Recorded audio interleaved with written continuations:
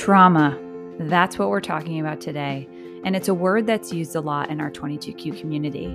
I'm so honored to have psychotherapist Larry Shushansky define what trauma is, learn how to recognize it, how to heal from it, and continue to move forward from traumas that we face.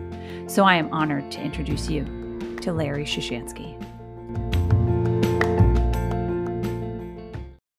Hello and welcome to the 22Q podcast. My name is Becky White, and today I'm honored to be talking about a topic that I've wanted to talk about for a while now, and that is trauma, how it affects us, how we can experience trauma and then have PTSD later on in life, and learn different ways of how to recognize it, heal from it, and move forward. And today, to talk about trauma, I have psychotherapist Larry Shushansky with over 45 years of experience. He is a wonderful resource of navigating traumatic experiences and sharing what he has learned over the years. So Larry, thank you for being on and welcome. Please introduce yourself. You're welcome. And I appreciate the opportunity to do this. This is important for me as well. Like you said, Larry Shushansky, I've been a licensed clinical social worker. I've been in practice for 45 years. I've worked for private hospitals, nonprofit hospitals. I've worked for family service agencies, child and family service agencies. I've done a ton of community work, volunteer work. I've worked for in trauma-based organizations. I now have a private practice that I've been in for quite a few years now. And I appreciate the opportunity to do this. I really do. I think it's important. It is important work, and we thank you for taking the time. I asked you to be on because I've found through doing these podcasts with many families now that the word trauma comes up a lot. Traumatic experiences, whether they're medical or family or past experiences that people then need to deal with after having a 22Q child, or even individuals who have 22Q experiencing trauma. And I felt that this topic is very common among our community. And I wanted to just reassure everyone that, trauma is a response to stressful events or underlying events or situations that we may not even be aware that our stress response is responding to. And that effect can be long lasting, but the possibility of healing is possible. And so I guess to start off, I'd love to just hear, what is your definition of trauma? So for me, trauma is a single event or an ongoing series of events or happenings in our lives that create distress and adversely affect our lives emotionally, psychologically, socially, interpersonally, with our families, with our communities. That is trauma. And trauma can be anything. Trauma doesn't have to be, like most of us believe, it has to be this huge, big event like some sort of accident that we've witnessed. And trauma is any event or series of events, like I say, short-term or long-term, ongoing, that affect us negatively and affect our lives either interpersonally or intrapersonally over a period of time. It's an event or a series of events that is frightening. We feel unsafe. We feel unprepared for. We feel isolated and alone about. We feel out of control. We feel powerless. And that could be any kind of event at all. And it could either be an event that happens to us or an event that we witness happening to others. And that could be others that we're very close to, in the case of 22Q, or it could be an event that we just witnessed. We don't even know somebody's who's going through it, kind of thing. Mm-hmm. Those are the kind of like variables or situations that create, in my mind, a traumatic event. Mm-hmm. Yeah, because in the 22Q community, off the top of my head, I can think of a couple stories of caregivers, parents that have gone through really traumatic deliveries where their child was in distress. They needed to go into an emergency C-section and find themselves having a baby and then never seeing the baby for a couple of hours because they're in the ICU. That I would think would be a very significant, obvious traumatic experience. But when you were just talking, I was thinking to myself, even if your child had a birth that was natural labor, very planned out, and then later on you found your child had 22q and you have to see them continually getting poked and prodded, whether it's an IV or a blood draw or a MRI scan that they're crying in, would those also be considered smaller traumas? So I don't look at small versus medium versus large traumas. A trauma in my mind is a trauma. However it affects us individually is still considered a trauma. And for some people, no, that wouldn't affect them at all. It would not cause distress. And for other people, that would cause whatever distress it causes and affect their lives adversely. It's interesting because one of the ways I look at trauma is that it's abnormal behavior in relation to abnormal situations is normal. So a traumatic response is not pathological, right? It can happen anywhere at any time, and it's normal response. It's our mind and our bodies that are normally responding to something so abnormal or so out of the ordinary that it just rocks our world. Mm-hmm. And I think that's what this is about. And so I think it's really important for us to understand this is not a pathology. This is not a mental illness. Trauma and our reactions to trauma is really normal behavior in response to something so out of our norm that it's just like, it almost feels surreal at times. And we can actually dissociate or disconnect. It's like we've all had the experience of driving down the road and all of a sudden going, oh my God, did I go through that red light? Or how did I, what kind of like spacing out? That's a disassociation.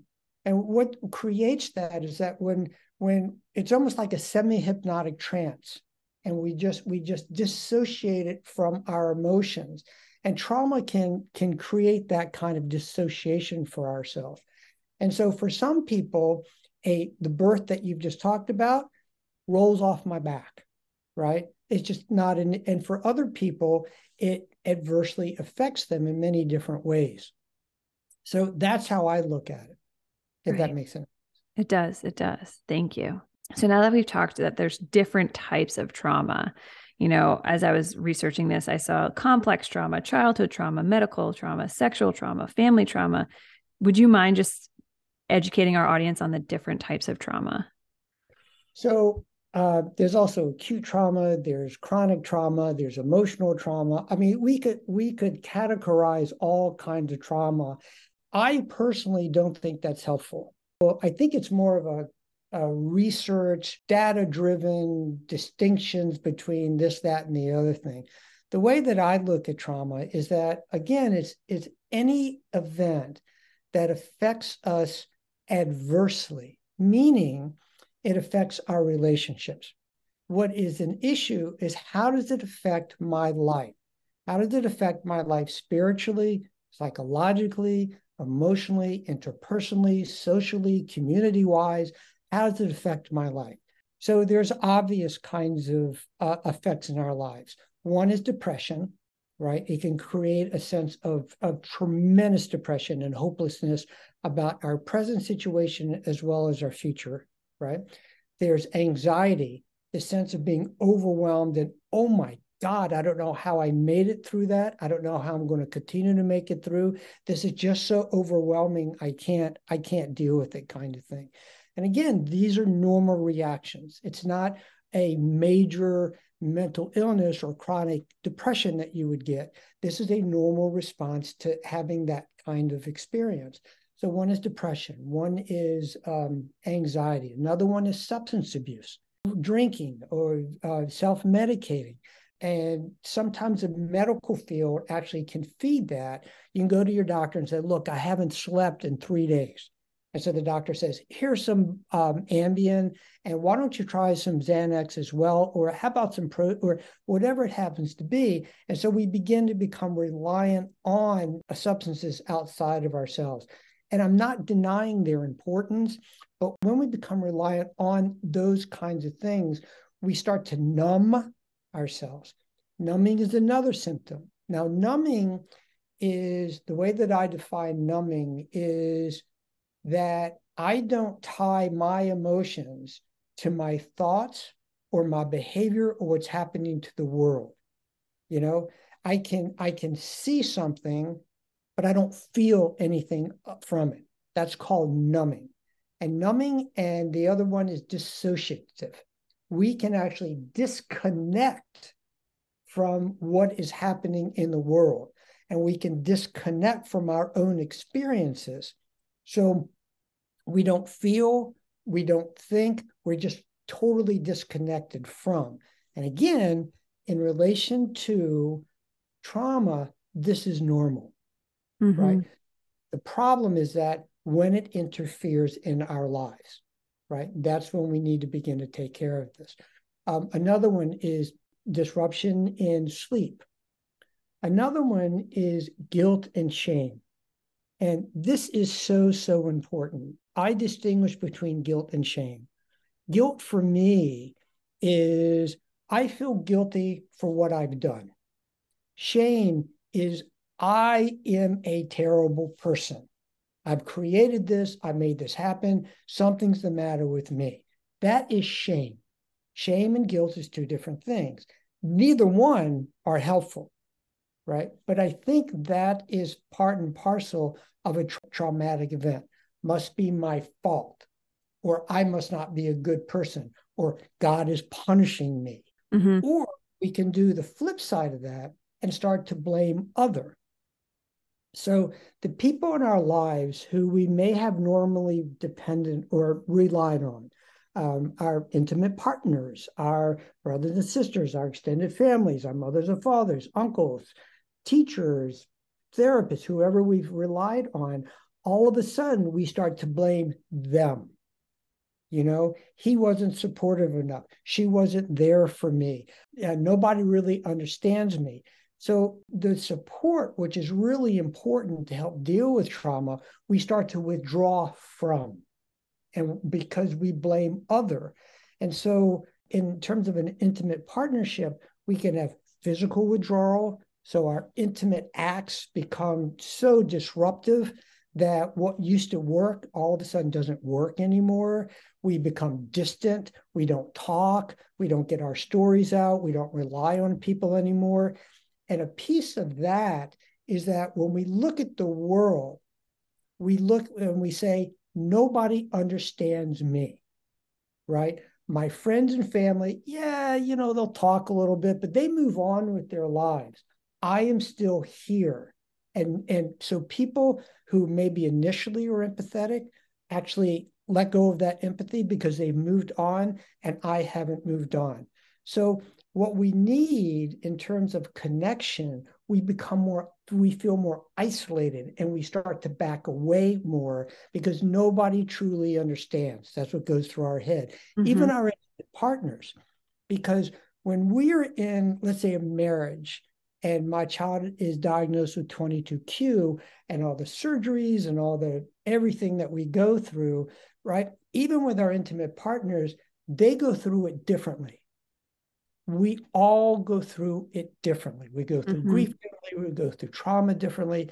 So there's a tendency to think, oh, he doesn't even understand, or she doesn't give me the support that I need. So there's a tendency to back away and isolate from that person as well. And so we back away from intimate partnerships, we back away from family, we back away from friends, we back away from community, we back away from educational systems that can't provide what we need provided for our 22q child kind of thing. And so this sense of isolation, this sense of doing it by myself, the sense of shame and guilt and depression, reliance on alcohol and drug kind of thing, those are all symptoms. They're all normal reactions to abnormal situations, but at the same time, they can adversely affect our well-being. Right. And I think that's what this is about. Exactly. And if one of our listeners hears all of those examples that you just said, and they said, wow, I can relate to that, what advice do you have for them to start the process of healing from this trauma? What is your best piece of advice? Let me get to another way of dealing with trauma, and that's the physical component. We can somatize without realizing what we're doing. Oh, my face is starting to break out, but we don't relate that to the adverse distress that we're experiencing in our lives, right? I've developed these headaches, and I don't quite know or I had this gastrointestinal kind of thing, or I'm starting to get really winded when I walk, and I'm starting to get palpitations, and I'm starting to break out, and I'm starting to, I got this back problem, and my shoulder just went out a week or so ago. But we don't relate that to the trauma that we've actually gone through. Our mind is tremendously connected to our bodies, and that's a standard thing. Everybody knows that, in quotes, but we don't really know it and understand it. A lot of times we poo-pah that as new agey kind of stuff, as that, yeah, I believe it, but I don't really believe it. But there's Beth Israel Hospital in the 70s, I think, might have even been in the 60s. Herb Benson came up with the relaxation response. And he also had a program where he dealt with patients who other doctors had, quote, given up on in terms of pain management. And so he took them into this program. And the way that he came up with a program of learning mindfulness and relaxation and how to deal with the mind-body connection was that he had gone to Tibet. This is the story that I understand. He had gone to Tibet, and he had done research on monks who sat outside during the coldest night of the year in the wintertime. We're talking about sub-zero degree temperatures, in loincloths, nothing else, no shirts, no pants, no socks, no shoes, no nothing. Wow. And what they were able to do was lower their body temperature, so they became cold-blooded, so they could survive the night. Then they came inside, and they actually raised their body temperature so that when they put wet cloths on them, steam actually came out of their off of the towels, right? Wow. All through this mind-body connection. I remember when I was in the Navy, I was taking karate from this man from Tokyo who'd come into Yokosuka. He'd come onto the base once or twice a week, and he would teach us karate, this certain kind of karate. And he took us once to a performance, an exhibit, I'm not exactly sure what you call it, but he took us to, and this old guy comes on stage. This guy looked like he was barely breathing, kind of thing. And he's surrounded by like 9 different experts, black belts, and they all attacked him at the same time. And within seconds, he had them all writhing in pain. Then he comes to the front of the stage, and he sits on this chair, and he holds both his hands out in front of him. And all of a sudden, the spotlight comes to his hands, and one of his hands gets bigger and bigger and bigger and larger than the other hand. And he keeps it. And then after a few minutes, the hand goes back to normal. And so we're riding on the train back to Tokyo, and being a Western skeptic, I say to our sensei, I say to him, what is that about? Does he have a flesh-colored glove on and he's pumping it with his foot? Or he said, no. He says, what happened is that it's very similar to when you hit your hand, let's say with a hammer, and the blood coagulates and it swells up. He was able to think his blood flow into his hand, stop it there while it swelled, and then when he was ready, he redirected his blood flow back.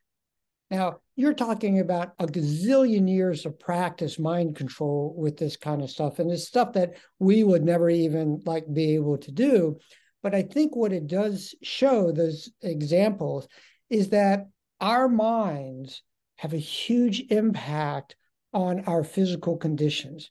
So aches and pains, colds, I don't know why, but I'm getting sick more often than I usually do. kind of thing, right? Or I'm feeling more tired, or I'm not feeling the same energy that I had before. All of those kinds of things are signs of trauma and the adverse effects of trauma. So the physical reactions to trauma as well. So that's a part of, I think, what we were talking about as well. Yep. Yeah.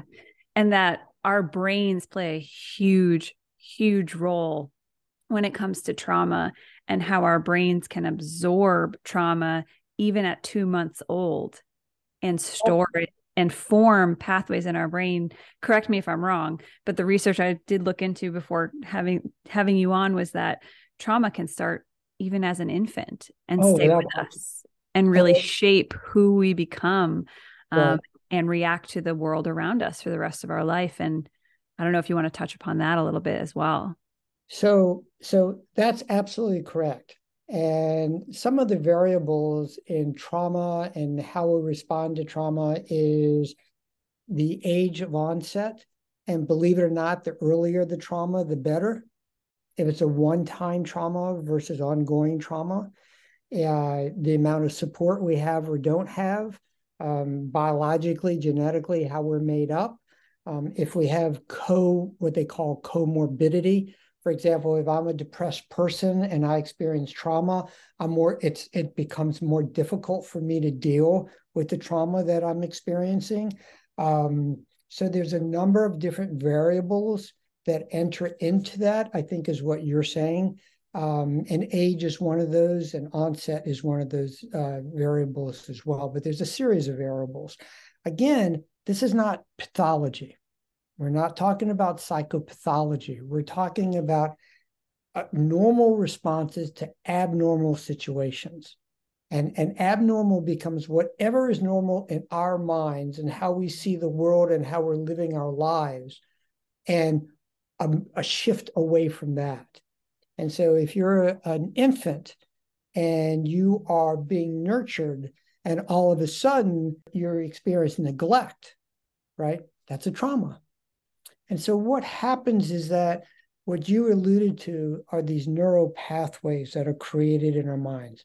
So I'm not a scientist, I'm not a geneticist, and what I believe to be true, some of the papers I've read, says that there's a term called neuroplasticity. We used to believe that when I was growing up in the 50s, that you were set in place, who you were and who you were going to be for life, somewhere around the age of 5 or 6 years old. You were like cemented. They used to call it, I don't know if they called it this, but it was basically hardwired. There was nothing you could do about it, right? So then as the 50s turned into the 60s and 70s, the theory was, well, your brain is not totally developed until you're mid-adolescent to sometime in your mid-20s, right? For women, your brain is developed earlier. For men, it takes a longer period of time. But that once you're solidified with that, right, your brain has reached its peak. Who you are is who you are, and it's downhill from there. And there's not much you could do about it. Then in the last 20 years, they've come up with this idea of neuroplasticity. And what they're saying is that your brain is no longer hardwired. Your brain is more plastic than that. That we have these neural pathways, for lack of a better way of saying it, almost like roadways, right?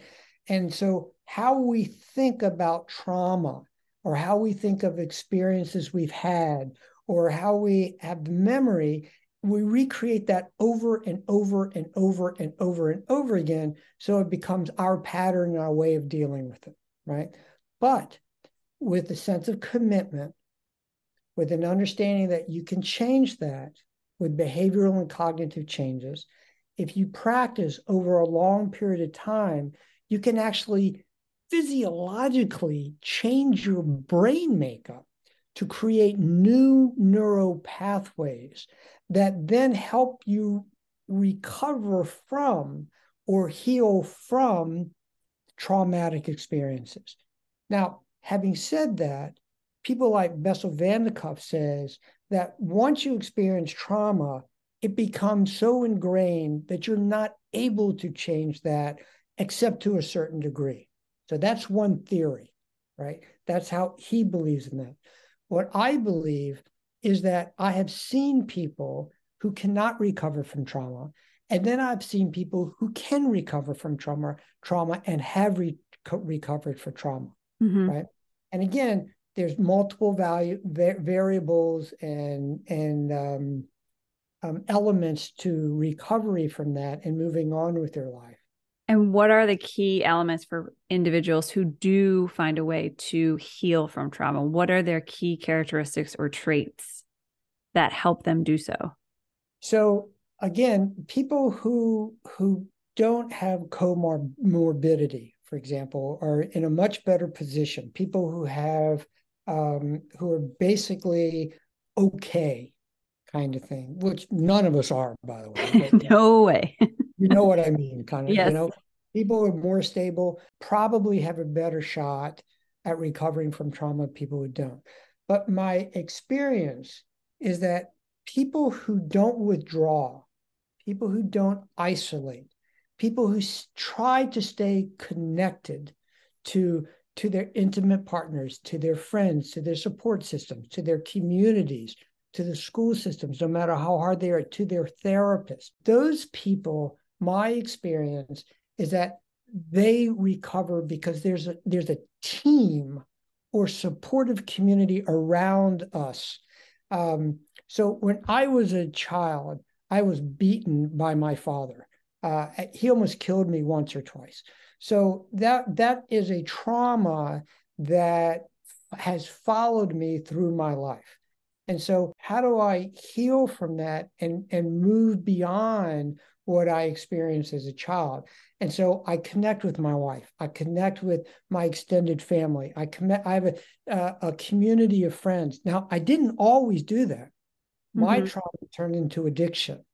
And so once I sobered up from drug and alcohol addiction, and I started to connect in a sincere way, and I created, without really knowing it, but I created a supportive community around me, I found that extremely helpful for me. So bonding with family, bonding with friends, bonding with community, I think is just, I can't even say how important it is, but it's a struggle because, as we said earlier, our tendency is to say they don't understand.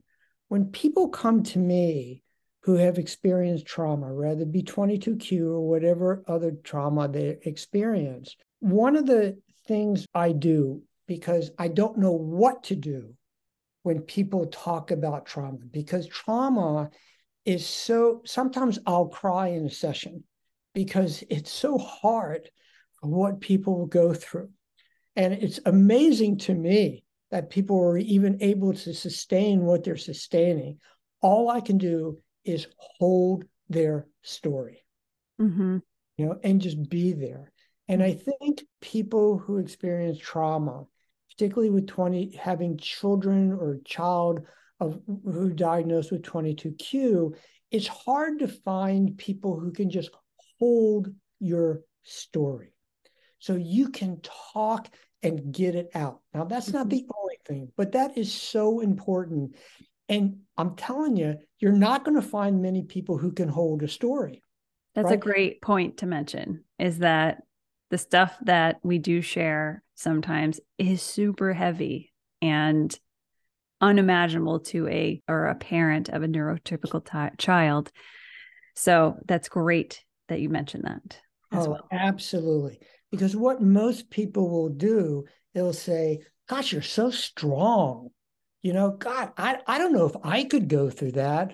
Or it's going to get better, or, hey, if you need anything, give me a call, right? Kind of thing. But they can't leave you soon enough because their own anxiety about not knowing what to do is they can't hold it. So if you can find one or two people, either a therapist or a loving partner or whoever, friend, or even a community member, a priest, a rabbi, whoever, who can hold your story over a period of time. Because what a lot of people do is, even if they can hold your story initially, after a few months, when they've moved on and you need somebody to talk to, and you go to them and they go, oh, yeah, I understand. Yeah, I get it. Yep. Oh, got to run. Right. Mm-hmm. Because again, it's hard to hold a story over a period of time. So Right. one or two people in your life that you can talk with and tell your story to, I think can be tremendously helpful for people. Just sitting with someone's grief is really hard. Tremendously difficult. But it comes from this ability not to need to fix, but just need to hold and just to be there. What do they call? They call like doing witness. Just to witness somebody else is trauma, or the distress or adverse effects of trauma is difficult. But if you find one or two people, even a group, I mean, for some people, groups work really well. For me, groups don't work very well, but for other people, they do. So I think that's one. I think the other is sometimes you can turn trauma into a redefined sense of purpose or meaning in your life. So there's a book, and it's entitled Man's Search for Meaning. It's by an author, Viktor Frankl. Now, Viktor Frankl was a psychiatrist, a Jewish psychiatrist who was in the concentration camps. And what he started to see was when people gave up, and he knew when people were going to die within a few weeks, but he noticed where he could almost pinpoint people who had just totally given up and were either going to die or kill themselves or come down with or be gassed, right? Mm-hmm. What he did is he started to run small groups for men. And these groups were to give men purpose and meaning in life. Now, you got to ask, how can somebody find meaning in life being in a concentration camp and being treated like they were treated? And so examples that he gives in the book is men would come up with, you know what? I'm going to survive this concentration camp, and in order to tell the world what has happened here. I'm going to spread the word of what's happened. Other men would say, I'm going to survive this, and I'm going to populate this world with as many Jewish descendants as possible, right? So each man started to develop a higher calling, a sense of purpose beyond themselves that they continued to strive for. So when they began to get hopeless, when they began to get too tired and just giving up, they had this higher sense of purpose that they could reach towards that drove them to survive. And so I think with 22Q, it's very similar to that. You've done that, right? Mm-hmm. This podcast is a redefinition of purpose and meaning in your life. Absolutely. You're going to try to reach out to as many people as you can reach out to be as helpful as you possibly can. You didn't, before you had Gabe, this was not in your forefront. Not at all. Even initially when you had Gabe and you were just struggling to survive and feeling so overwhelmed and everything was so crisis oriented and an emergent kind of situation, you didn't have this meaning. The only meaning was, I need to do what I got to do to make sure my child is going to survive, to make sure he's okay, right?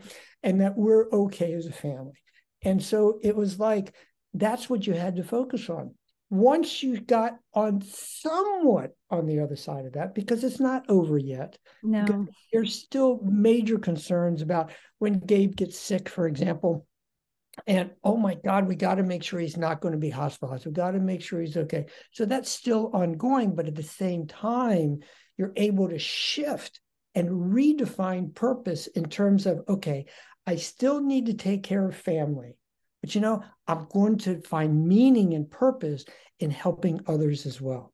Right. So that's another way of dealing with trauma and turning it into something. And you did that with the loss of your mom as well. Youth driven and my public speaking. Yeah, no. Right. Exactly right. Right. And I've always admired your resilience like that and the ability to do that. Thank you. That's another way of doing this. I wrote these down. So that's very similar to a commitment to a personal mission. right? And it doesn't necessarily have to be around 22Q, right? Personal missions can be any sort of thing, right? I'm going to become a coach for my community football league, right? That's my mission, to help these kids grow up healthy and strong, and not to be competitive, but to be cooperative and to learn what they need to learn from sport. That could be a personal mission, right? I know one woman who started to work and volunteer for Make-A-Wish Foundation. And so she occupied a lot of her free time in putting together families and donors with kids who had wishes to go to Florida or to meet their celebrity, and that was her mission. It wasn't necessarily a 22Q mission, but that was her mission. That's very similar to that. A revision of priorities can also be very helpful when healing from trauma. And like, I'm going to prioritize family over my work, because before I had child, work was so important and my career was the most important thing for me. You know what? Ain't so much anymore, right? I think I'm going to prioritize something different now. And all these things that I'm saying, if you think about it, are movements forward, right? What trauma has a tendency to do is get us stuck in a position of non-movement in life. Either through alcohol and drug or depression or anxiety or just the trauma and all the adverse effects we're talking about. What I'm beginning to talk about is movement in a direction outside of that stuckness. Right. And it doesn't happen overnight. No. And the grief that you go through and all the we need to work through takes time. But these are all ideas to move forward. I mean, you don't reprioritize in your life overnight. You know, you're not going to find purpose and meaning in something different overnight, but develop as a process. So in my mind's eye, like the podcast that you're doing, this has developed over time for you. It becomes a seed of thought that processes, evolves, that moves forward, right? And I think that's what I'm talking about. This forward movement in life, whereas trauma wants us to stay stuck, right? Because we're scared to move, because we tried to move and look what happened, kind of thing. We become fearful of movement without even knowing we're fearful of movement. So anything that begins to move you forward, going into therapy. That was my next question. So if someone's feeling it and listening to this and maybe thinking, wow, that's me, how do I even make that first step? What can I do to start the process of moving forward? Well, I think listening to the podcast is a great idea. If you feel isolated, to try to step forward in terms of connecting with people. But I think therapy can be extremely helpful. Now, having said that, I've been doing therapy for 45 years, and there's a bunch of shit therapists out there. I don't consider myself a particularly good therapist, but I'm good enough to help people move forward. I think that's great that you mentioned that, because I mean, I don't mind sharing this. For me on my personal journey, it took me 3 therapists before I found my therapist. And I found a couple really bad ones, and then I found a really great one, and it takes time. I think that's a really great point. That's exactly right. And my sense is that if people go into therapy and you ain't clicking in the first 2 or 3 sessions, leave. Go somewhere else and find somebody. Don't waste your time. I tell people after the first session, I go, I don't know if you want to have another session. I don't know if you like me or if you think I can be helpful. So there's 2 elements of getting a good therapist. One is you connect with them, right? But just connecting with somebody is not good enough. I mean, you can connect with somebody, they're a nice person, you're a nice person, but you could talk forever and go nowhere, right? So the 2 elements is, one is you connect, and the second element is you get a sense that this person can be helpful. right? They're pushing me a little bit, but not too much. They're holding my story. They're able to be empathetic, but also say, okay, let's move just a little bit. They're not dogmatic. They're not trying to get you into a set of their theoretical frame, which a lot of therapists do, because, and I'll tell you why therapists do this, in my mind, is because the human mind is so complicated. Most of us don't know what we're doing. So as a way, we default to some sort of theoretical or dogmatic frame that we try to fit clients into. If you wish somebody like that, drop them and go to somebody else. But if you want somebody that you connect with and that can challenge you a little bit while being loving and kind and considerate and cooperative and can move you forward, you've got the good therapist. Trust me, you owe therapists nothing. Right.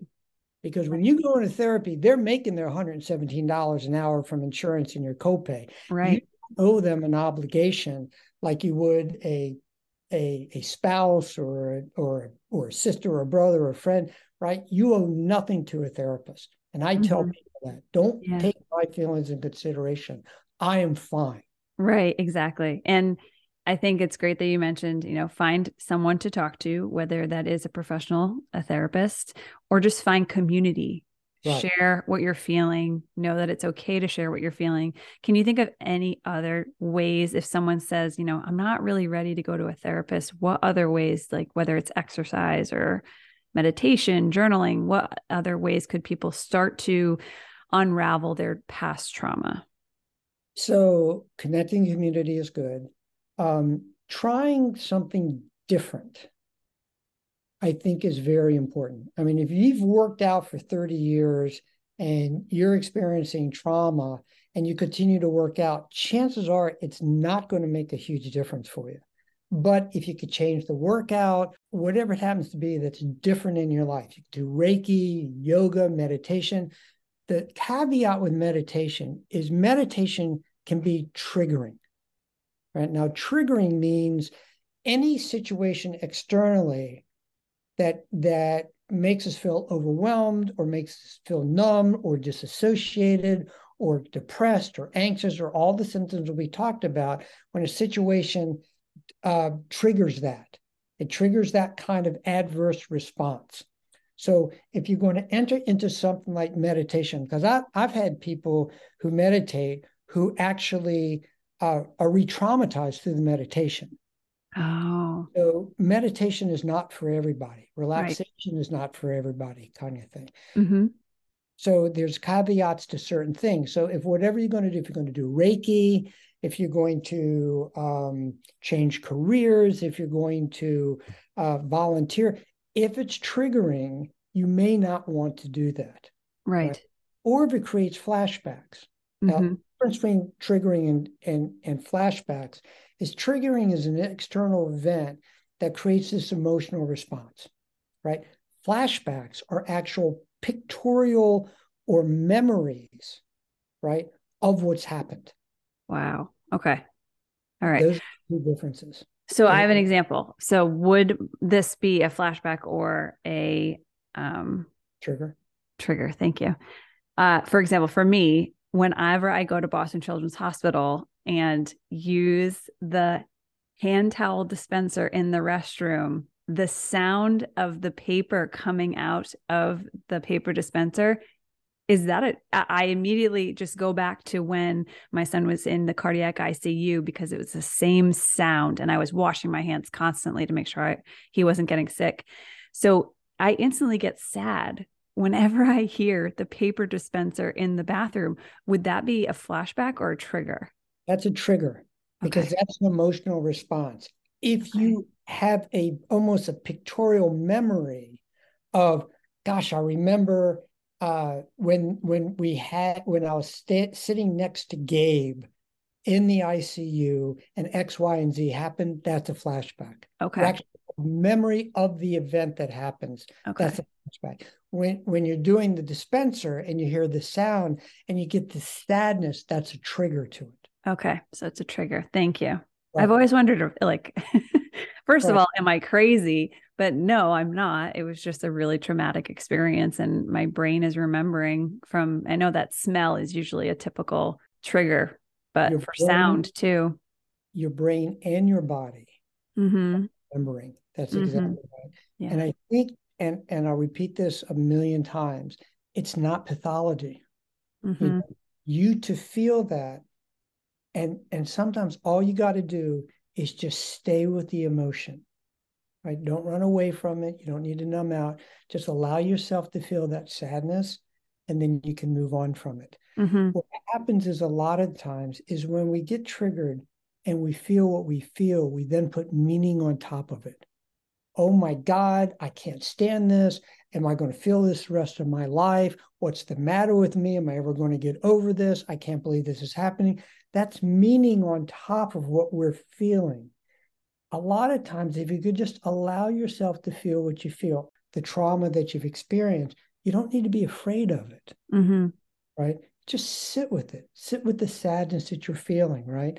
Right. And it's the meaning that we put on our experiences that blows it up Right. and creates the heaviness and the pathology. But if Mm-hmm. you can sit with that feeling in the bathroom, and Mm-hmm. all if you need to cry or if you need to just sit with it, and then you can go along with your life kind of thing. Right. Yeah. No, that's a great advice because I'm sure other parents experience something like that, whether they go to a repeat visit Oh, or even the absolutely. children that have 22q, whether they go to the doctor's appointment again and they see a blood pressure cuff and they get nervous instantly and think that they're going to go to an MRI. And yeah, those triggers. No, thank you. That's The really thing, helpful. the thing with 22q is that this is a lifelong Mm-hmm. process, right? And so things are going to continue to come up.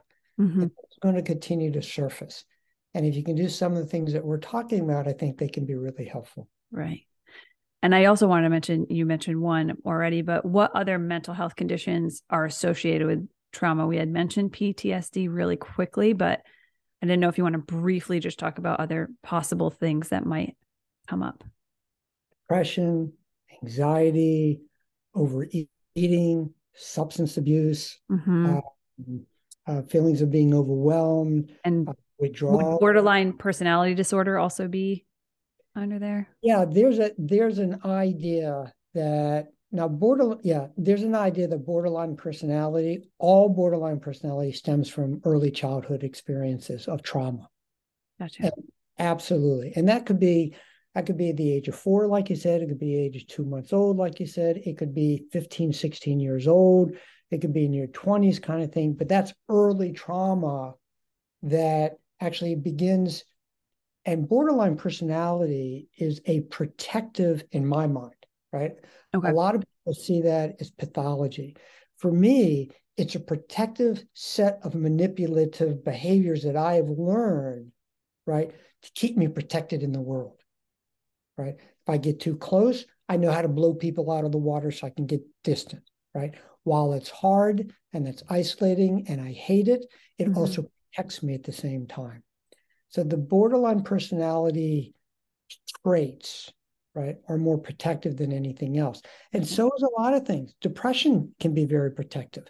You know, if I'm depressed and can't get out of bed, I'm safe, You're safe. Mm-hmm.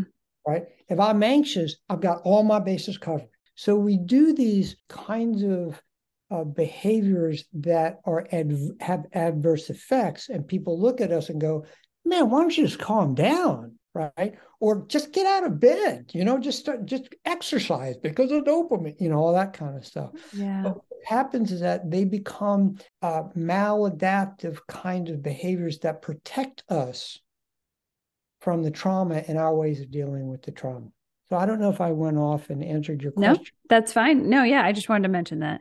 Major depression, Yeah. personality disorders, DID, which is Mm-hmm. dissociative identity disorder, which we talked about, the old Right. multiple personalities. There's anxieties, there's obsessive compulsive disorders. Mm-hmm. I mean, all of these disorders, in quotes, can be seen as adverse attempts of dealing with trauma. Right. Got it. Got As it. can, oh my back, all of a sudden it's just gone out, and I just can't. That is also an adverse effect. It can be an adverse effect of trauma. In fact, I read a book one time years ago that said all back pain is from trauma. Now, Really? I don't buy that.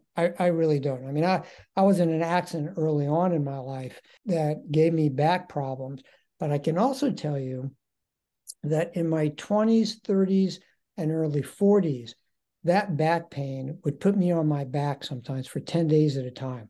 I couldn't lift a finger without being in pain. I'd gone to emergency rooms, I was taking medications. I haven't had that in 30 years. Wow.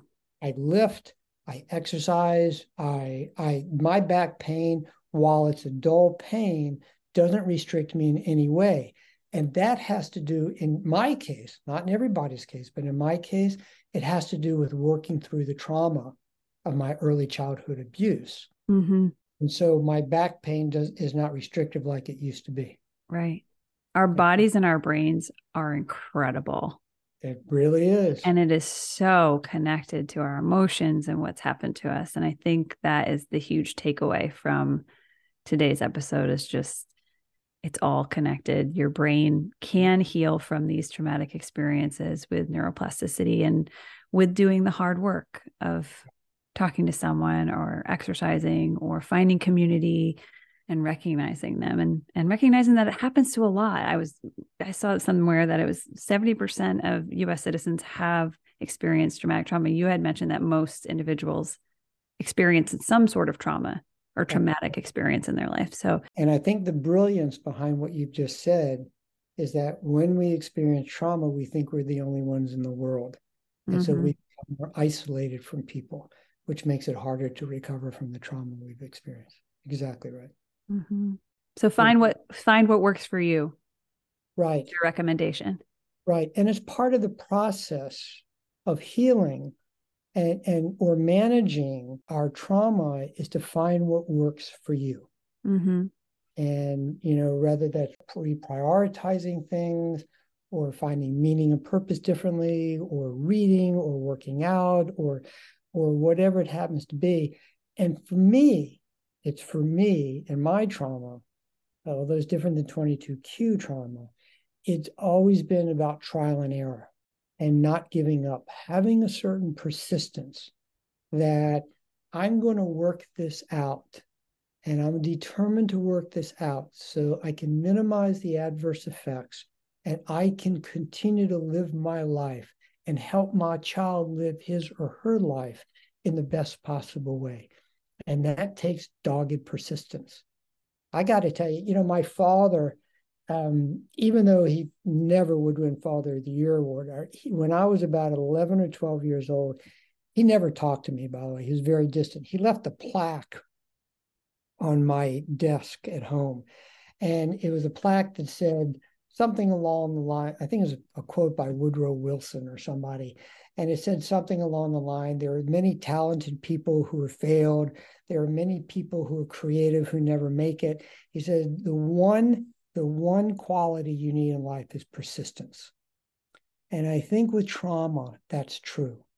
And a lot of things we may try may not be effective or may not be helpful. Sometimes I've found for me and for other people, what is not helpful now may be helpful a year or two down the road. But it's all about, I try, it doesn't work. I'll try something else. It's keeping that hope alive, keeping the flame burning, and keeping that determination and persistence over a period of time that actually brings us out and allows us to manage and have a decent life. Mm-hmm. Mm-hmm. That's my take on this. Great advice. I love that.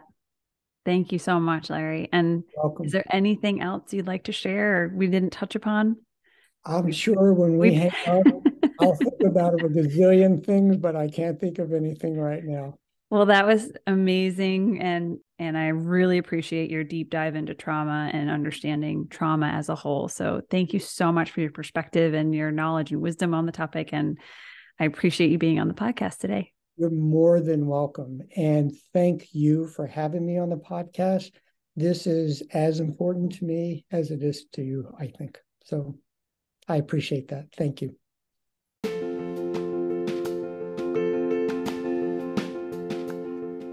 Larry, thank you so much for being on the podcast today. I have no doubt that this episode will be able to help so many individuals recognize their trauma and begin to heal from it. I know the one thing I will always remember from this episode is persistence is key. So thank you, thank you, thank you again. And to all of our listeners, thank you for sharing, liking, and following our podcast. You can subscribe anywhere you like to listen to podcasts. And 22Q family, never forget that you are not alone.